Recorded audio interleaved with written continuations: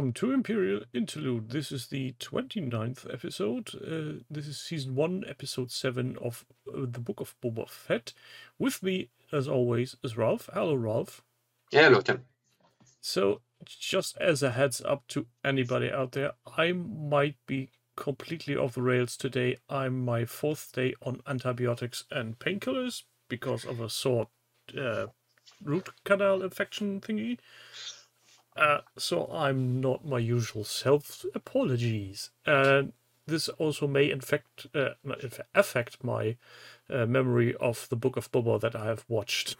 So if I get anything wrong this episode, please bear in mind I'm not myself. And the other caveat, of course, is spoilers.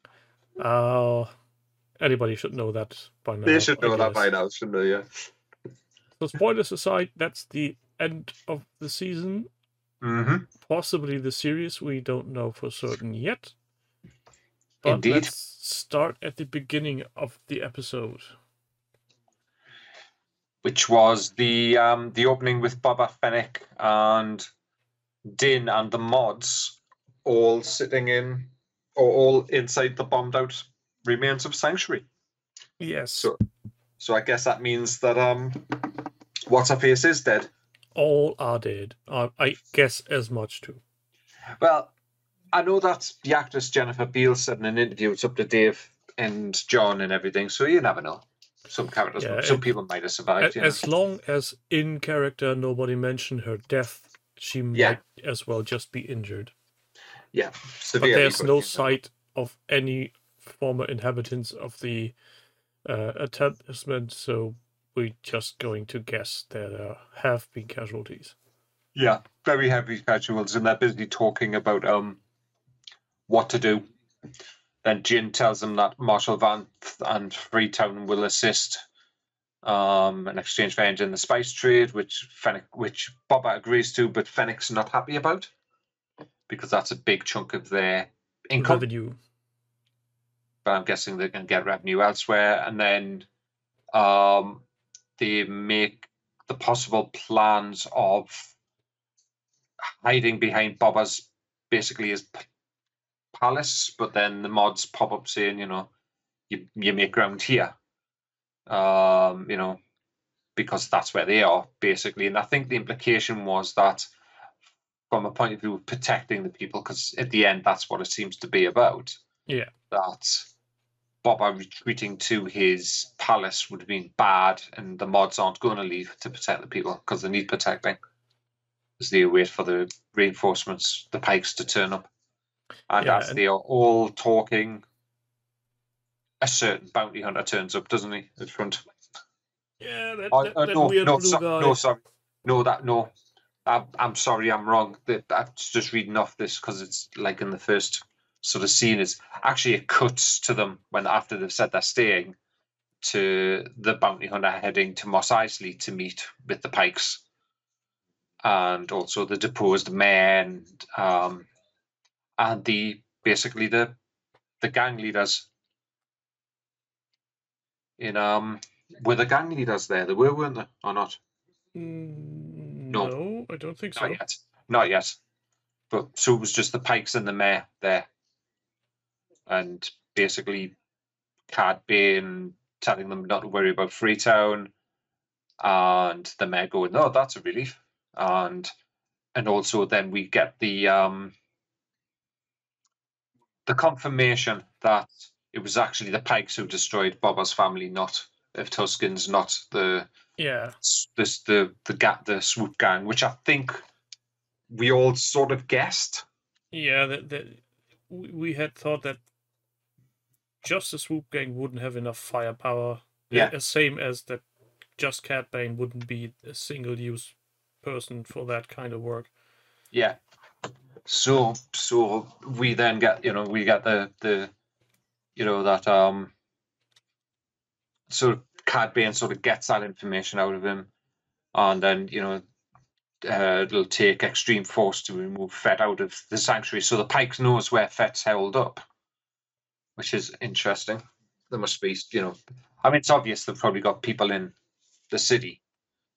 Yeah, and let's face it, Boba Fett is a person of a outer appearance that is hardly to overlook. True, and then Bane responds, he has an idea to pull Pet out of the sanctuary. So we then cut to a very recognizable ship flying towards Mos Eisley and Pelimoto's hangar, a certain X-wing. Yeah, that was a scene I completely did not foresee. Did you think it was going to happen in season 3 of Mando? What happened there?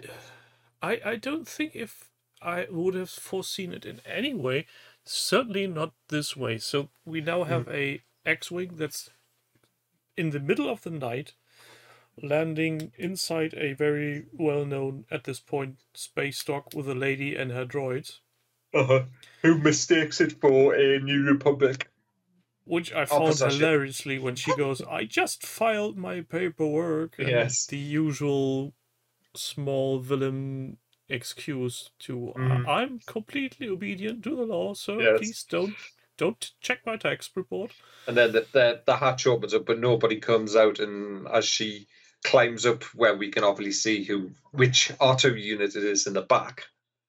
And then when the hatch opens up, it's Grogu turning back up to return to Din, which I thought was. I thought they were going to do it. I did think they would bring Grogu back. Before season 3. They left it open last week with the choice, at the end of the episode. But also it means now they can go straight into season 3 of Mando and not have to worry about that loose end and bringing Luke Skywalker back in or getting Grogu into him. They can go straight into the story of season 3, which is probably him heading to Mando, the Mando heading to Mandalore, and sorting out that whole bathing in the waters and whatever else is going to happen within this soon to be. I think we will have a new Mandalorian Civil War probably.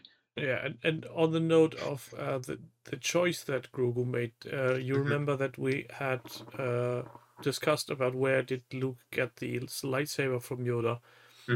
There has been way earlier on discussions on why Yoda still has his lightsaber in his belt when he escapes the Coruscant throne room scene. Yeah.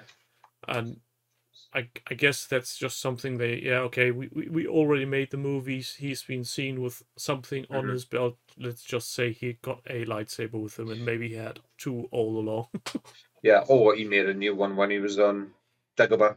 Yeah, either way, Yoda had a lightsaber. He died, and Luke took it for whatever reason. Yeah, and then of course Pele notices what he's got underneath him. We see the Grogu wearing the chainmail robes that he was given.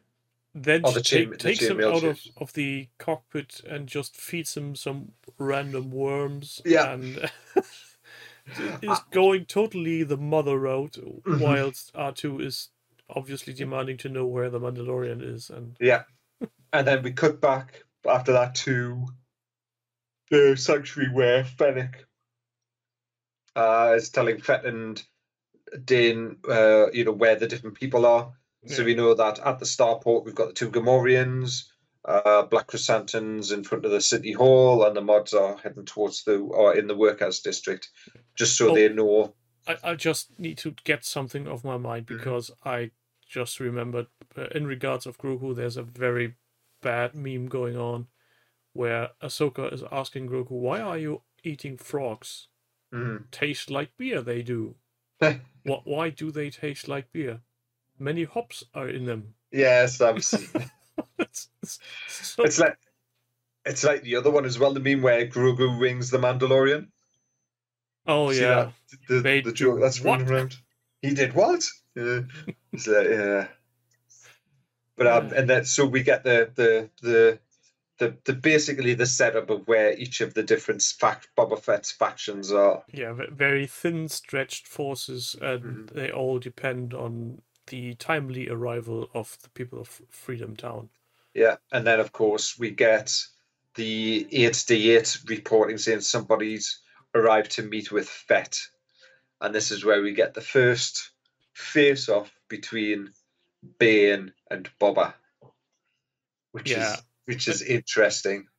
and they go through a lot of references to Yes. prior episodes of different series and movies, which I Mm-hmm. found very on the nose.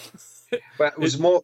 I was watching Kevin Smith and Mark Bernardin on Fat Man Beyond talking about this, and Mark Bernardin sort of bumped up against the fact that that you had to watch prior. There was no foundation, or there was no information if you weren't a Star Wars fan about this. About what they were talking about. Yeah. Yeah. But my thoughts on when listening to the way Mark was describing it is someone like him who's a writer. He's written episodes. He wrote an episode of the Critical Role animated series. He's worked on Treadstone TV series, Carnival Row.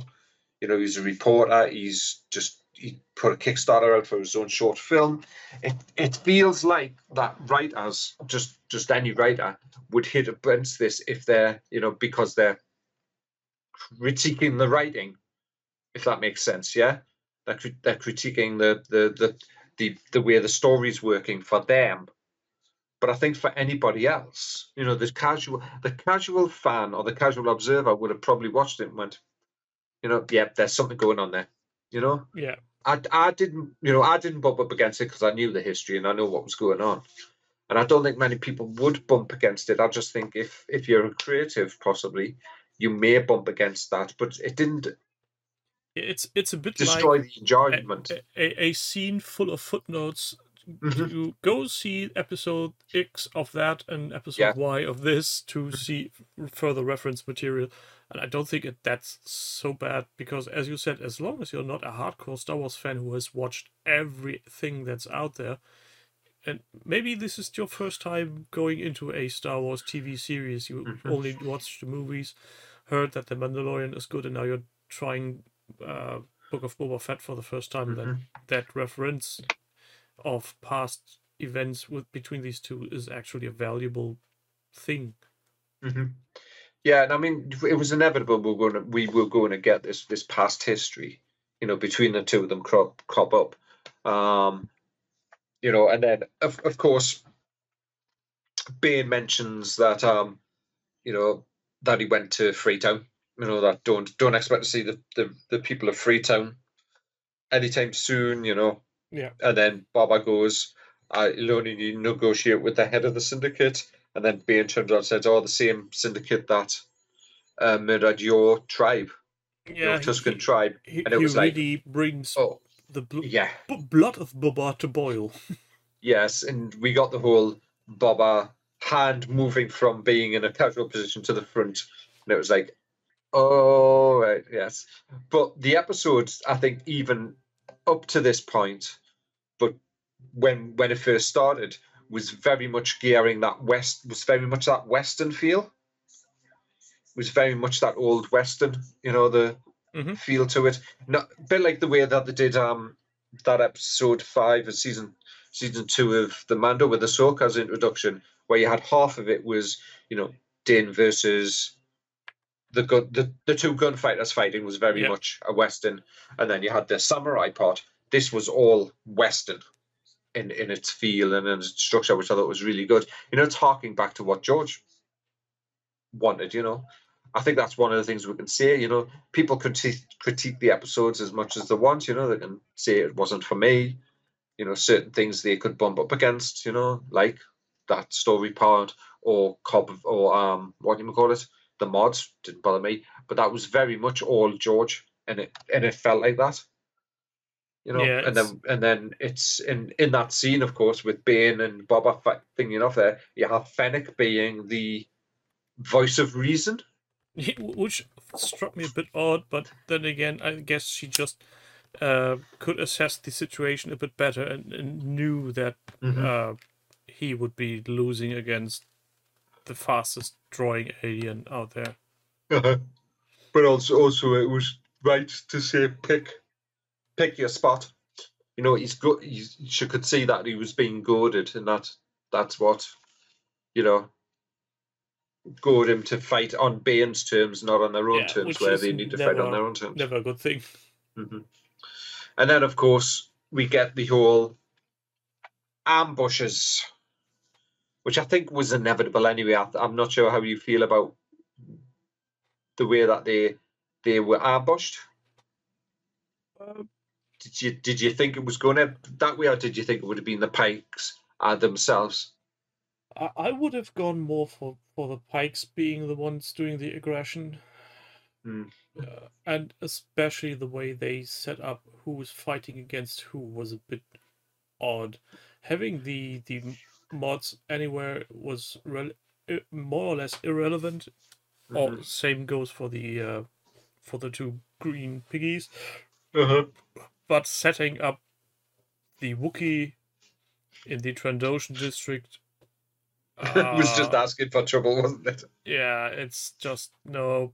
Even if everything goes according to plan, that in itself is so much potential for problems.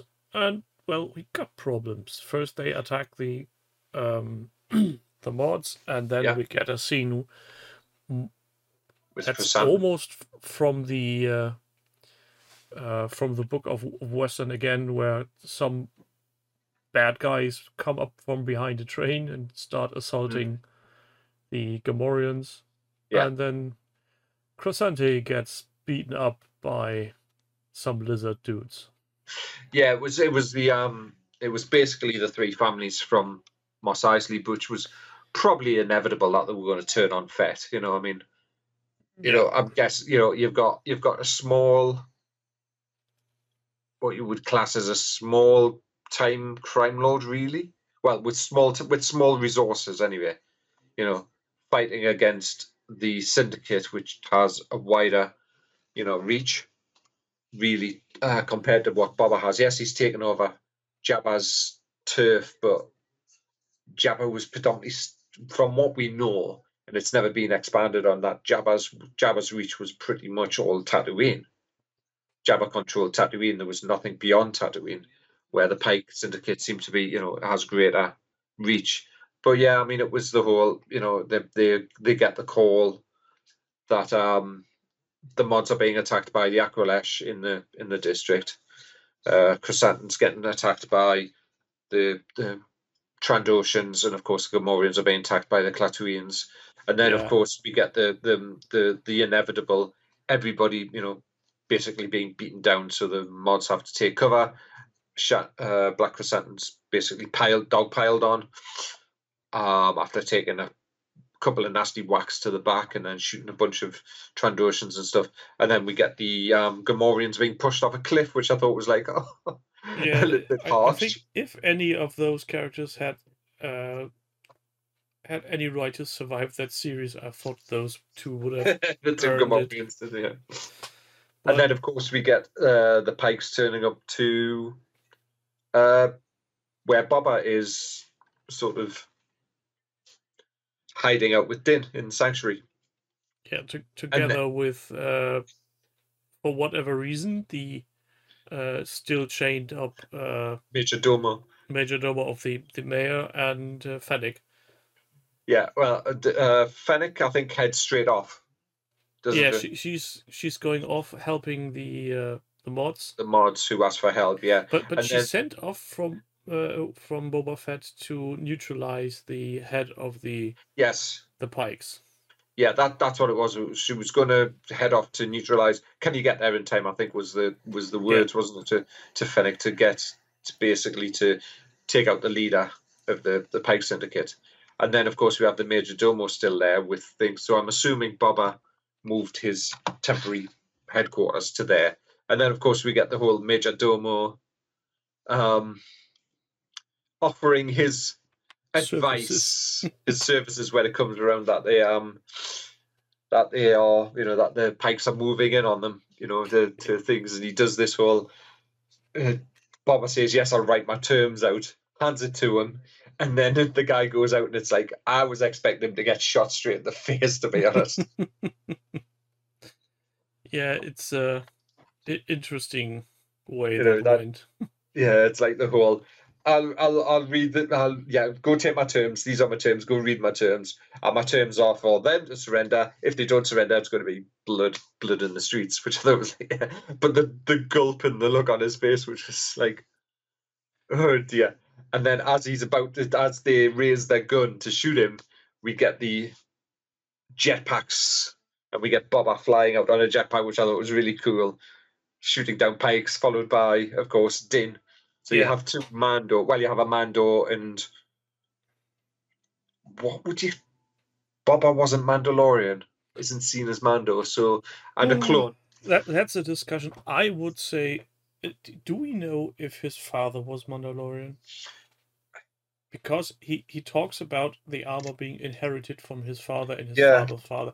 So I'm going out on the limb and say he is a Mandalorian, even if not by the weird, wacky genetics they think of in any way, shape, or form on Mandalore. But from a pure genetic standpoint, he probably is. according to canon, and this is going off Wikipedia. Yes, it says Jango Fett was the famed Mandalorian bounty hunter, and template for the clones. So So he is a yes, Mandalorian for all intents and purposes. yeah, He's just not following the way. exactly. He's not a child of the Watch the same way that Boba is. Um, so but then we get the two Mandalorians flying out in their Beskar, laying waste to pikes, which I thought was really cool. And then of course we cut to the I'm just trying to see I think it's the mods the next. it's the fighting, and then it cuts to the Fennec helping the mods out, if I remember correctly. Yeah, the mods basically get just a message: head down, stay put, and then 3 or Yeah. 4 attackers just explode. With basically shots from nowhere, and we figure that it's Fennec there, and then the mods thank Fennec, and then she rushes off to do whatever she's going to be doing. And the mods head to Sanctuary. Yeah, they head to Sanctuary, followed by, but as that's happening, we sort of cut around, and the battle sort of intercuts in lots of different places between that one and the mods, and then the two Mandalorians are basically being shot down, not literally because of the armor, but sort of on their knees and stuff, as a couple of the pikes suddenly basically are shot down, and coming around the corner in a heavy armored speeder is the people of Freetown. So they've actually come. You're getting one step ahead. Before that, there are pikes flying around the corner because one chrysanthemum is coming around. I think. No, the speeder comes first. Okay. Because they use it as cover, and then chrysanthemum comes out the corner, and they pull chrysanthemum behind the thing as well. Yeah. So we get we get the we get people of Freetown turning up to help out. Then the mods turn up, and that's where we get the whole what's this? What's these? Is it Desert Scurrier or something doing here? And one of the people of Freetown turn up to save the tails of some city rats, and then Boba goes save it for the pikes, so they to get them a bit of unfriendly banter of your local troops. Exactly, and then we get Chrysanthemum basically hurling 2 pikes and then dragging about 3 of them behind him. And it was like, okay, that's one angry Wookiee. Yeah, which, to be honest, I found a bit overly dramatic. He had been piled down by multiple enemies. They all had sharp weapons. But I guess if you don't know the character from the comics and what he was like in the comics, it's setting that scene still, isn't it? Really, of what Chrysanthemum is like. Yes, we've seen him fight, but we've if you read him in the comics and stuff, he is this unstoppable force. He beat down Chewbacca.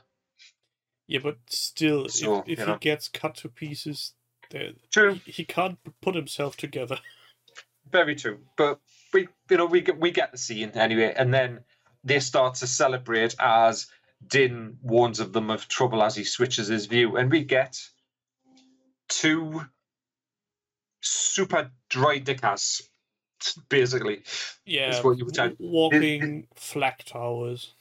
They are actually called Scorpionic droids, and what's interesting is these are concept art drawings originally in the art of Attack of the Clones. Mm-hmm. They were concept droids for the Battle of Geonosis.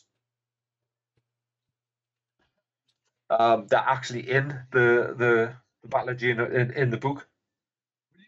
They appear as one piece of concept art from the episode 2 Attack of the Clones. They were originally introduced in Legends continuity and the Essential Droids guys in 2006. So they've gone from being Legends to being full-blown in canon now. Yeah. Oh, excuse me. Oh. It's all right. So we get these two of them turning up, and of course, because they're like droidicas, they have deflector shields. Yeah. And I thought it was quite, interesting that, Boba and Din tell everybody run, and people start running away. Same with Din and Boba as they're fighting them. But when Din and Boba were fighting them, it was blocking when Din pulls out the Darksaber, and it was blocking him because he was using it too quickly, which is a reference to, there's an episode of Clone Wars where they talk about defeating droidicas. Anakin, Ahsoka, and Rex are on this planet. It's the same planet where we get introduced to what's-his-face's character from Rogue One, voiced by Forrest Whitaker. Oh, his yeah. character. Lies! Deception! Yeah, him where we get introduced to his character in Rebels, in Clone Wars. They go to that planet. Of course, they're teaching the freedom fighters how to fight. And one of the things they're talking about is using a slow-moving object to penetrate the shields. Yeah. So that's why they come around and say that blasters don't work, and Din smacks them with the Darksaber and it bounces off. I feel that's an idea they might have nicked from Dune. Yeah. Mm-hmm. Because if I remember correctly, in the original movie, which I don't know how much of it is in the book, but in the movie there's a small penetrating knife going through the shield. It's the same in the new film as well. The dueling scene between Gurney and Paul, that was same as what it was from the original. Where they've got the big blocky shields. That's probably something that's also in the book. Yeah, a slow-moving weapon will penetrate the personal defense shield. So yes, I think that's where George probably got the idea from. I mean, we all know George liked pulling ideas from different things and using them. So he's not pulling ideas; he's getting inspired. Exactly. And let's face it, you need to have some kind of loophole in seemingly unpenetrable defenses. Otherwise, the plot is ruined. I'm just putting it out there. Exhaust shaft to the core. Cough, cough. Yes, but then of course we get it's Din heading one way, Boba heading the other. Boba turns to Din and goes, "I'll go and get some reinforcements." As they're fighting these droids and not winning, and then Din's sort of pulling one of them towards him as the other one heads off towards the rest of them. And of course, as Din rounds a corner or comes around the corner, comes Pelimoto with one of those rickshaws driven by a droid, and then Din's going, "Get out of here, get out of here!" And then of course we see the droid spotting them, and she screams, and the thing turns and spins on its wheels and runs off, and then he jumps on the back. That's a faster high pursuit chase than the one with the mods. Yes, there was that. And then the mods in the Freetown are garrison up in a. Aren't you forgetting something? Because that comes after. It cuts. He jumps on the back. That runs away. It cuts to the mods and then garrisoning up, and then it cuts back to the reunion. Okay. See, I said I would be on the fritz with events on this episode. Orders and events. Yeah. I've got Wikipedia open with the running thing for each of the acts, so I can remember which way it goes. So yeah, they hold up in a house, being pinned down by pikes, and of course one of those droids. And we cut back to Moto reveals that she has a delivery for Din, and it was, of course, Grogu, who then sees him and jumps into his arms. So we get the father-son reunion Yeah. that everybody on the internet wanted. And sadly, the poor droid from that rickshaw is a bit damaged and then just goes berserk. Yeah, goes berserk indeed, and just. And then, of course, did you notice though that when Penny landed, she lost a tooth? Yeah, she spat it out. But if you notice, Din activated his jetpack to catch Grogu. Yeah, it was a very interesting pseudo slow motion scene. And then, of course, we get the the three of them pinned down by the droid, and we get the roar. We get the scene that we knew we were going to get. I'm sorry, it was in episode 3. Was it episode 3 or 4? I think it was 4. Episode 4, where we get Boba saying, "I want to ride that thing." Yeah. And I have to say, there are two things that were a bit annoying on that scene that now follows. I would have thought that Danny Trejo would have ridden the Rancor into battle and bring it to Boba. That would have been much more fun. Yeah, well. And I would have thought the Rancor would just run across the streets. Why would you make it crawl across buildings? They were, I think, when I looked at the Rancor, and I've watched the episode a couple of times, and the way that they've made it move and stuff like that is almost emulating how we saw it move in the Bad Batch episode when they went and got Muchi. Mm-hmm. So I think they were emulating that. But still, he could have just ridden it through the streets. That would have been much faster. Much faster, but not as dramatic on screen, I guess, as it, But then, of course, we get the Rancor facing up against one of those droids, and it was like, yeah, okay, the droid's not going to last much longer. Yeah, he did put up a bit of a fight, and I think actually got decapitated one of his gun arms by Din. No, it was Grogu. Grogu pulls out a bolt from the arm as Din tries to break inside with the Darksaber. He makes. Hang on, let's have a look. I'm just going through here. There's one arm then sliced off with the Darksaber. So the Rancor faces off with the droid and manages to severely damage its shielding, following Din to approach from behind it, break inside with the Darksaber, and then makes it on top of the droid, slicing off one of its gun turrets. Yeah, that's before he's knocked off. But before it can crush him, Grogu force pulls the bolt out of the leg, causing it to collapse, giving Fett Rancor time to basically tear it in two. Yeah, did you notice what Fett said to the Rancor? No. You didn't? No, I didn't. It was quite interesting, I thought. The Rancor held the droid in his hands and seemed to be waiting on command, and Boba just got, "Do it." I didn't notice that. I found that very striking. Did he do it in a certain do it? In fact, he did. It was. Otherwise, I don't think it would have made into my foggy brain at that moment.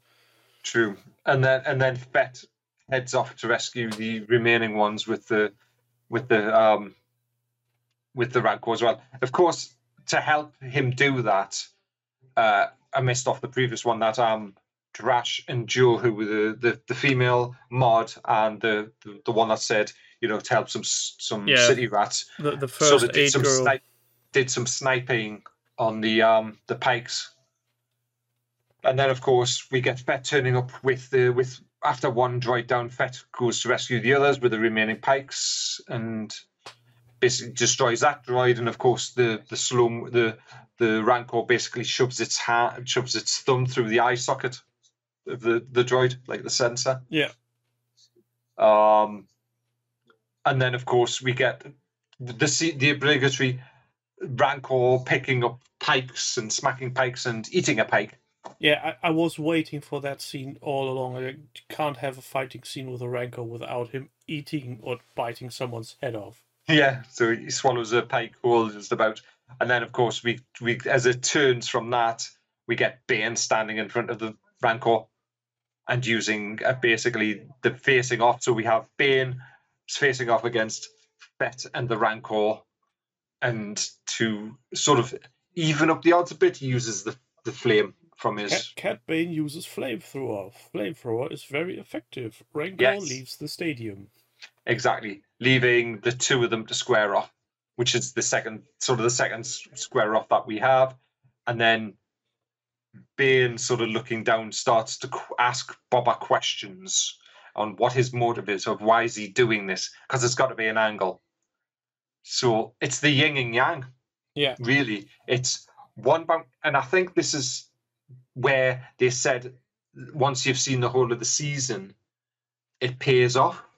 The beginning episodes pay off, and I think you can see that because it is pretty much Boba is trying to find a place for himself now. He's an old man. He survived. He's getting tired. He wants to find a place where he can almost retire and not have to work for idiots, work for himself, and not have to, put his life on the line every day, doing this, where Cad Bane has never stopped and won't stop. He'll work for anybody for any price and anything. So they're the two sides of the same coin almost. Yeah. And the dichotomy between the two of them. And I think the most interesting thing is when so Cat Bane just floors Boba and rips his helmet off. Yeah. And then slowly points his gun at his head to make a final shot. And for some odd reason, I've more or less have foreseen what then follows, because since he set upon the Rancor, he also had his Guffy stick with him. Yeah.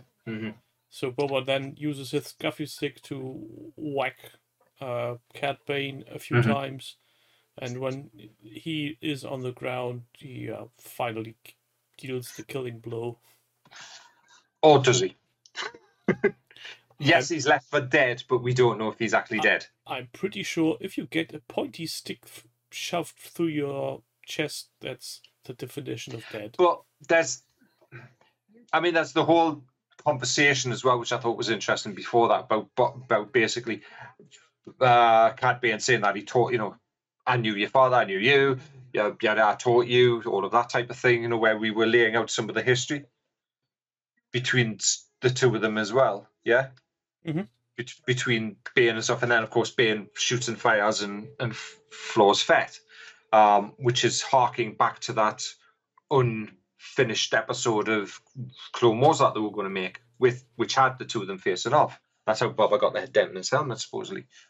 But it was it's that where you said, Boba basically goes all medieval on his arse with the gaffy stick and stops Bane and then stabs him. But there's that slow panning shot heading up, right? And if you look on his chest, the chest monitor, still blinking. Well, that could be just a diagnostic LED. It could be, but I've got to... If he's dead, fine. I can understand it being done. It would strike me as very weird that Disney/Star Wars would kill a very well-known character that quickly. That way, yes. You surely the obvious way for him to die would have been in in sort of a duel, almost a proper pistol duel, yeah. Oh, I think we failed to mention one important part. Which is a bit more earlier, when the people of Freetown come and didn't ask where's the marshal. Where's the marshal? No, he says he's sorry. dead. Well, no, what he said was because it's Cad Bane said he visited the marshal, and then he goes, sorry to hear about the marshal, and the Weequay turns around and said, yeah, he was gunned down in the street. Yeah. Which so, at that point I thought he was a goner. But I thought he'd survived, because when you watch the scene, he gets hit in the shoulder. Out, I would have said he would have survived as well. But at that point, I thought, okay, maybe they've actually killed him off. Yeah, because I would have said if he had been just wounded, he might have ridden along with a arm in a sling, and just commanding everybody. But yeah, just came to my head that we forgot about that totally. Mhm. So, going back to the current events, Cat Bane lying in the street with a X imprinted on his chest for whatever reason. It's a very thing into the fabric, and then the blinking thing, but the panning shot. Yeah, I'm of the opinion though that it's the whole. They've brought Cat Bane in for 2 episodes, and then they kill him. If they've killed him, fine. You know, it's like Dave and John know what they're doing. You know, John Favreau wrote the episode. You know, and it is one of Dave's toys, so you've got to wonder. You know, would Dave okay that sort of storytelling? But it's John's story, really, isn't it? It's not just John's story; it's the Mandalorian story, because I think you could probably class this whole season as a side arc. A side arc to the Mandalorian story. You know, I mean, yes, it was called the Book of Boba. That doesn't bother. It doesn't bother me what it was called, and I know people have bumped up saying, well, it should have been called, say, the Book of Mandalorian, the Book of Boba. Say, put the Mandalorian in, and then called it the Book of Boba. You know, from a point of view of. But the protagonist wasn't the Mandalorian. Exactly. It was Boba Fett. So you know, I mean, got no problems with bumping up with the title and stuff like that. And then so we have Cat Bane with an unknown health status and a very angry and frightened Rancor running rampant in the city, reenacting scenes from King Godzilla. Godzilla, King Kong, yeah. Din tries to ride it at one point, which I thought was quite interesting. Yeah, and then just gets smacked. Yeah, but I'm thinking as well, is that a foreshadowing of the Mythosaur riding? I don't know. For season 3 of Mando, you know, with the whole you know, leader of Mandalore, or Mandalore the Great, or whatever, he was riding a Mythosaur, carrying, you know, wielding the Darksaber. Is that some foreshadowing that we have? And then, of course, we get the Rancor sort of jumps down and before Din goes to try and calm the Rancor, or do whatever he uses to the Rancor, he hands Grogu off to Peli and the Major Domo. And of course, Grogu being Grogu, as Peli looks around, Grogu's not there anymore, and he uses the Force to calm the savage beast. Yeah, which is, I think that's fan service for the more female audience to have those I think there was some fan service in there. That's big kitty and small kitty getting along to very and then falling asleep next to another. Yes, which denotes that he's using all of his Force energy. So every time he uses the Force too much, he must fall asleep. Yeah, which could be interesting in future episodes. Mm-hmm. And then, of course, that sort of wraps up the arc in Mos Espa. But then we cut to Mos Eisley, where this is now in the Surveyor's office, where the Pike Syndicate, the 3 heads of the family, and some guards of Pike and the mayor are all there talking, you know, basically talking, and the Syndicate are basically saying, we're going to be leaving. You know, points out that half his people have either been gunned down or eaten by a Rancor, and then, you know, it breaks the terms that was promised by Tatooine being hospitable, and that's interrupted by some blaster fire outside, where they all go on alert, and then from up above we get a bunch of blaster fire, which basically kills the guards and the faction leaders. The mayor's looking around, attempting to flee, and gets a noose around his neck, which I thought was quite interesting. Yeah, especially given the length of his neck. Yeah, and then the leader of the Pike Syndicate firing blindly, suddenly to appear, dropping down dead from behind as Fennec sort of is standing behind him with a blade in her hand. Yeah, just been stabbed through the back. So Fennec proving she's the master assassin. Yeah, which I thought was nice. It was nice for sort of her to get a little bit of the. Don't mess with Fennec. Exactly, don't mess with Fennec. And then, of course, we get the scene of Mos Espa with Fennec and Fett walking through the streets of Mos Espa now, with the town folk sort of working to clear things up and greeting him and bowing him and showing him respect. Yeah, he makes a joke about his, you know, he's feeling uncomfortable about this and thinks that this may not be for him and maybe somebody else should be in power. And then Fennec goes, you know, if nobody else, if not them, who else, you know, who else is there to sort of protect the people? So it's almost as if Fett and Fennec, yes, he's a crime lord of sorts, but he's also become an unofficial marshal in some respects as well, sort of keeping the peace. He's the daimyo. He's the daimyo, indeed.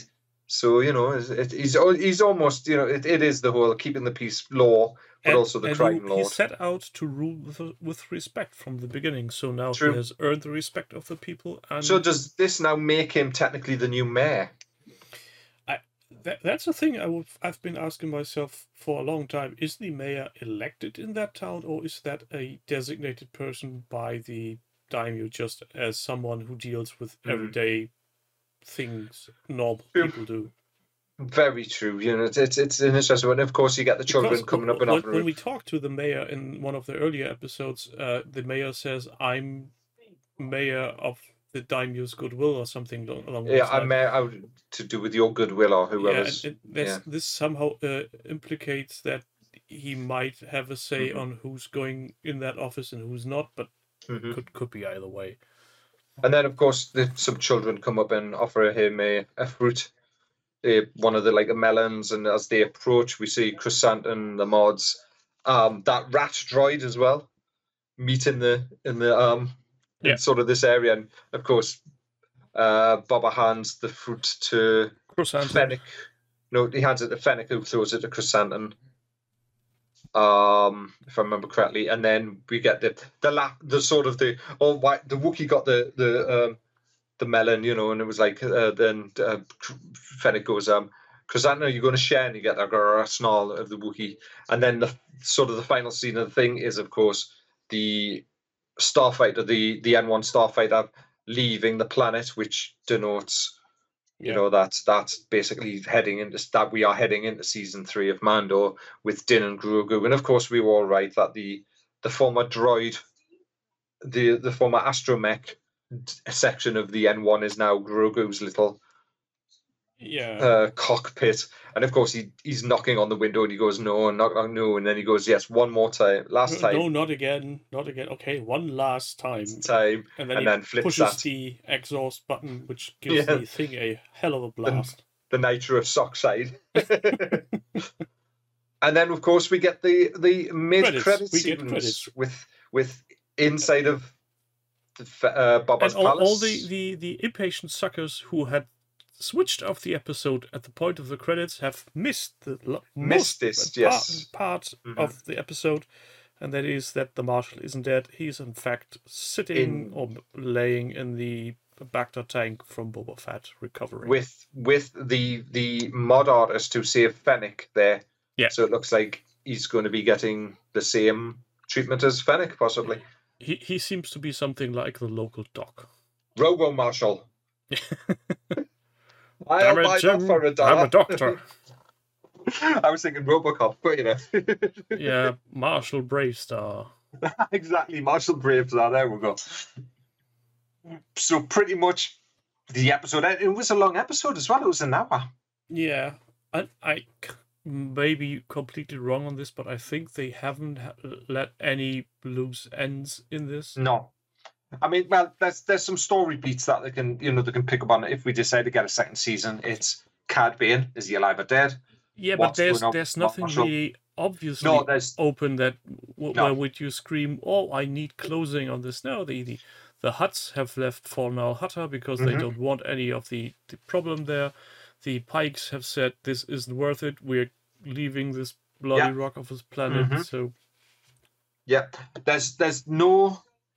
are no loose ends. They didn't bring anybody in, which, I said, are we going to get to see someone from Crimson Dawn? Are we going to get to see Kira?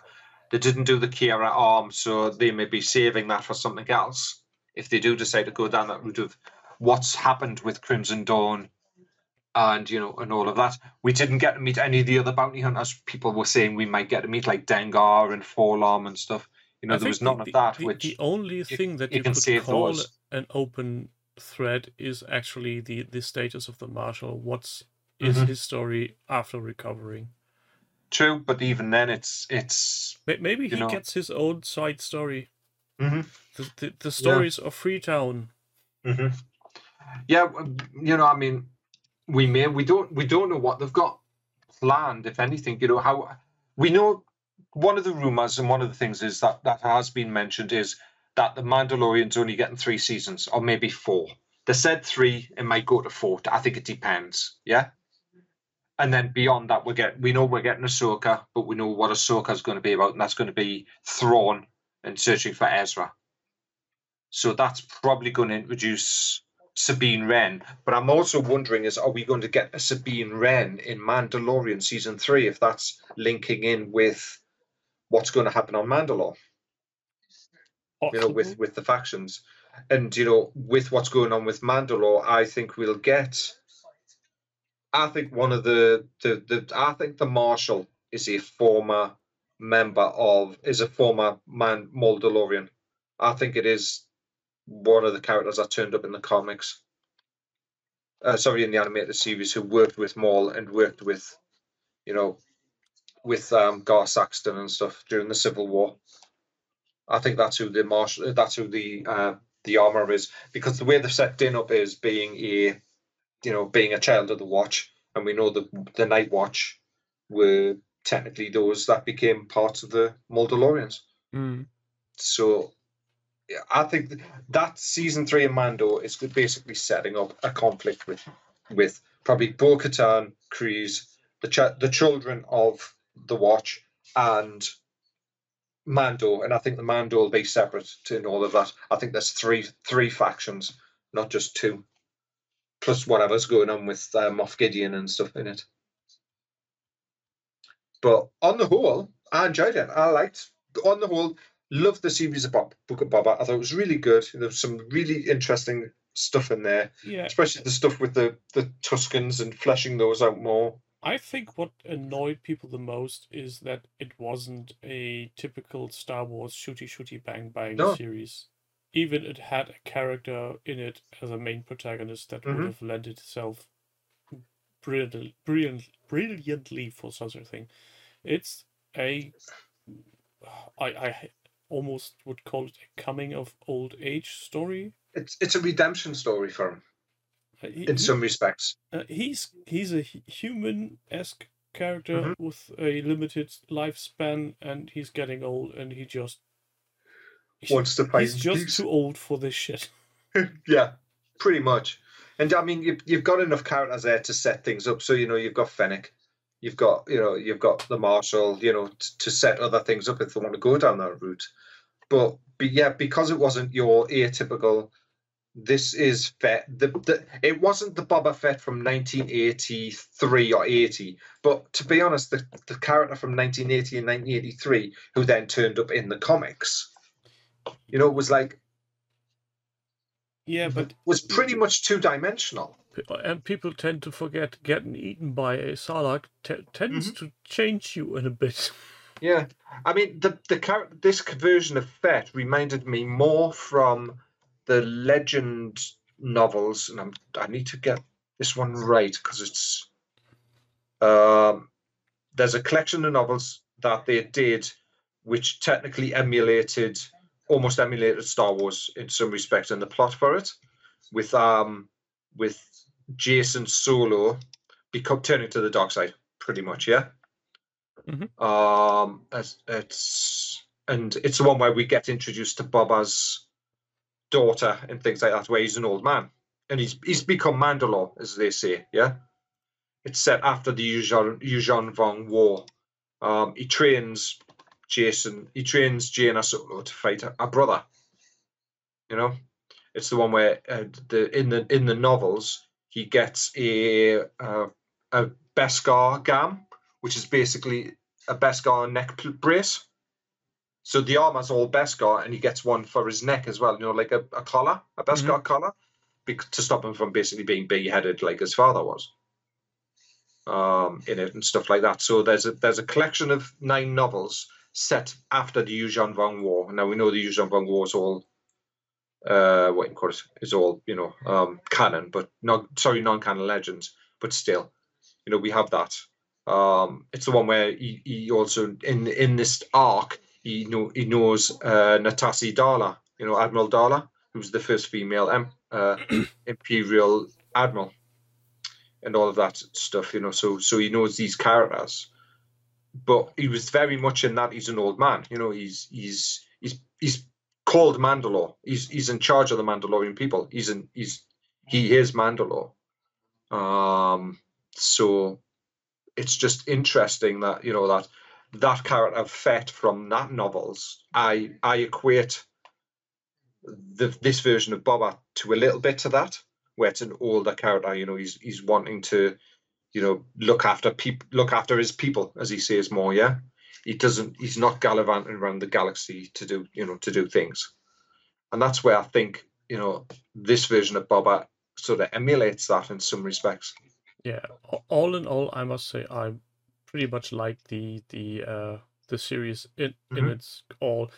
It had its weak moments, and for me personally, the weakest moment was actually this bloody damn chasing scene, because that was so apparently gross. Yeah, but I think that if that's just one scene. As I just think of it, I think the Major Domo will stay with Boba. Yeah, I think he'll be Major Domo still. He'll be that character. We'll have somebody reigning from Jabba's palace again with a Twi'lek Major Domo. I don't know. All he needs is a translation droid. Well, I was thinking more the fact is that the Major Domo from the mayor might end up working for Pelimoto in that shop. Seems the two of them seem to hit it off quite well. Well, since she has been fond of a Ewok, Jawa, which are furry. Now, what's interesting though is what was interesting in some interviews is that that the Tamora Morrison and even Ming-Na Wen have said they'd like to come back and re-thinking with these characters. So you never know, we might get it next year, with a gap between, say, Mando season 3 and then they go into Book of Boba and then do Mando season 4, or however they're going to do it. I know next year we're getting Ahsoka. And at any point the Mandalorian could call on the help of Boba Fett, saying, exactly, I could use your services, or do you know somebody?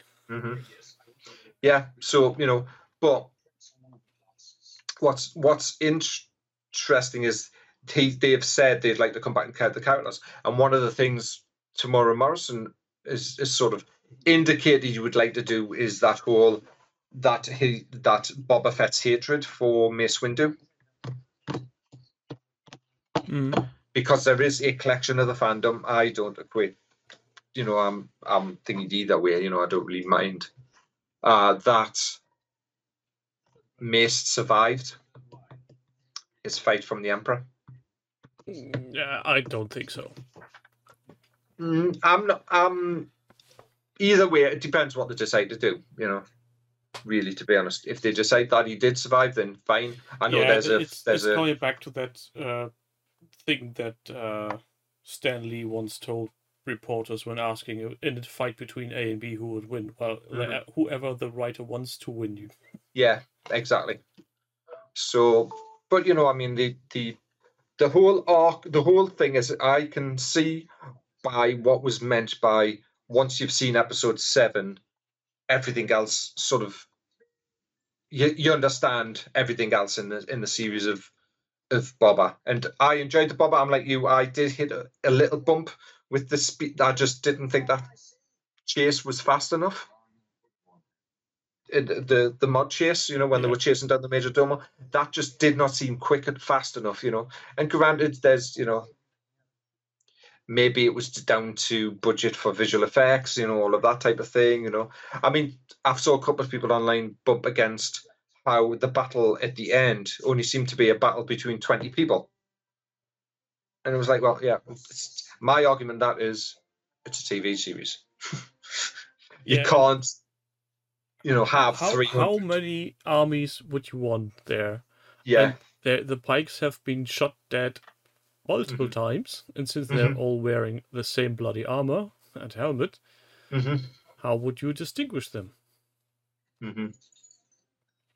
But then again, I think we've said this more than once. There will always be people that have just nothing but negativity to say towards things Yeah. they don't really like. If it's not for you, fine.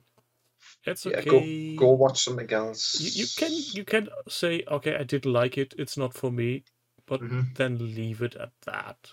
Unless people Yeah. are asking you for details on what especially did tick you off, you don't need to shove it in anybody's face because there's so much bloody entertainment out there. You will never ever be able to watch everything. I dare anybody to try to just watch everything that's on Netflix right now. And continue to watch everything that's getting shoved in there new. Never watch anything twice. You will be never done. Yeah, it's insane. I mean, I've got a watch list a mile long on Netflix, and half the stuff I haven't even looked at. Yeah. And it's like, I just looked at it and went, really? Yeah. I just it just no. But So with Book of Boba Fett now ended, mhm. it's sad to say that this podcast will have a hiatus again. A little hiatus, yes, indeed, unless anything crops up that we really want to chat about. The next series that will be launching is, if I remember correctly, is the Obi-Wan Kenobi show. Yeah, that was announced. We have an official release date for Kenobi with an official poster, and that came this week, and it's going to be the 25th of May. And for people who know Star Wars, that's a very relevant date because in 1977, that was the day that Star Wars was released in the pictures. Yeah, and that's a Wednesday again. And it's a Wednesday, yeah. So potentially we will be doing, unless life dictates otherwise, another episode on the 29th of May, yes. which then could be released the same evening if we can be asked to do so. But also, we have May the 4th, so maybe something drops on May the 4th. Yeah. There is rumblings that something is going to come on May the 4th, but I don't want to, If anything speculate, of a higher interest or that's worth debating, we will make another podcast. But since people like Atomic Mass Games have been quite shy on anything news, I wouldn't hold my breath until the 4th of May. I don't think we will get any interesting big news talk worthy before that. No, I don't think we will. I mean, there's been things mentioned on their streams, but it's until we see the stuff physically out. Yeah, or at least in any kind of official announcement as an article or something. Indeed, then something in written form which we can print and then wave around our heads and say, "See, we told you." Yes, or read online if you like reading online stuff. Yeah, if you're able to read. I hear people are able to do that thing. I wouldn't know. I can't. Yeah, with that said, I think we call it a day. Yes, our tightly scripted half an hour's tightly scripted. As always, thank you, Ralph, for being here and having the running order in the background and reminding my soggy little brain on what happened. Thank you out there for listening and to our ramblings. I hope to see and hear you again all next time when we discuss potentially the first episode of whatever the Han Solo will be finally called. See you again. Bye.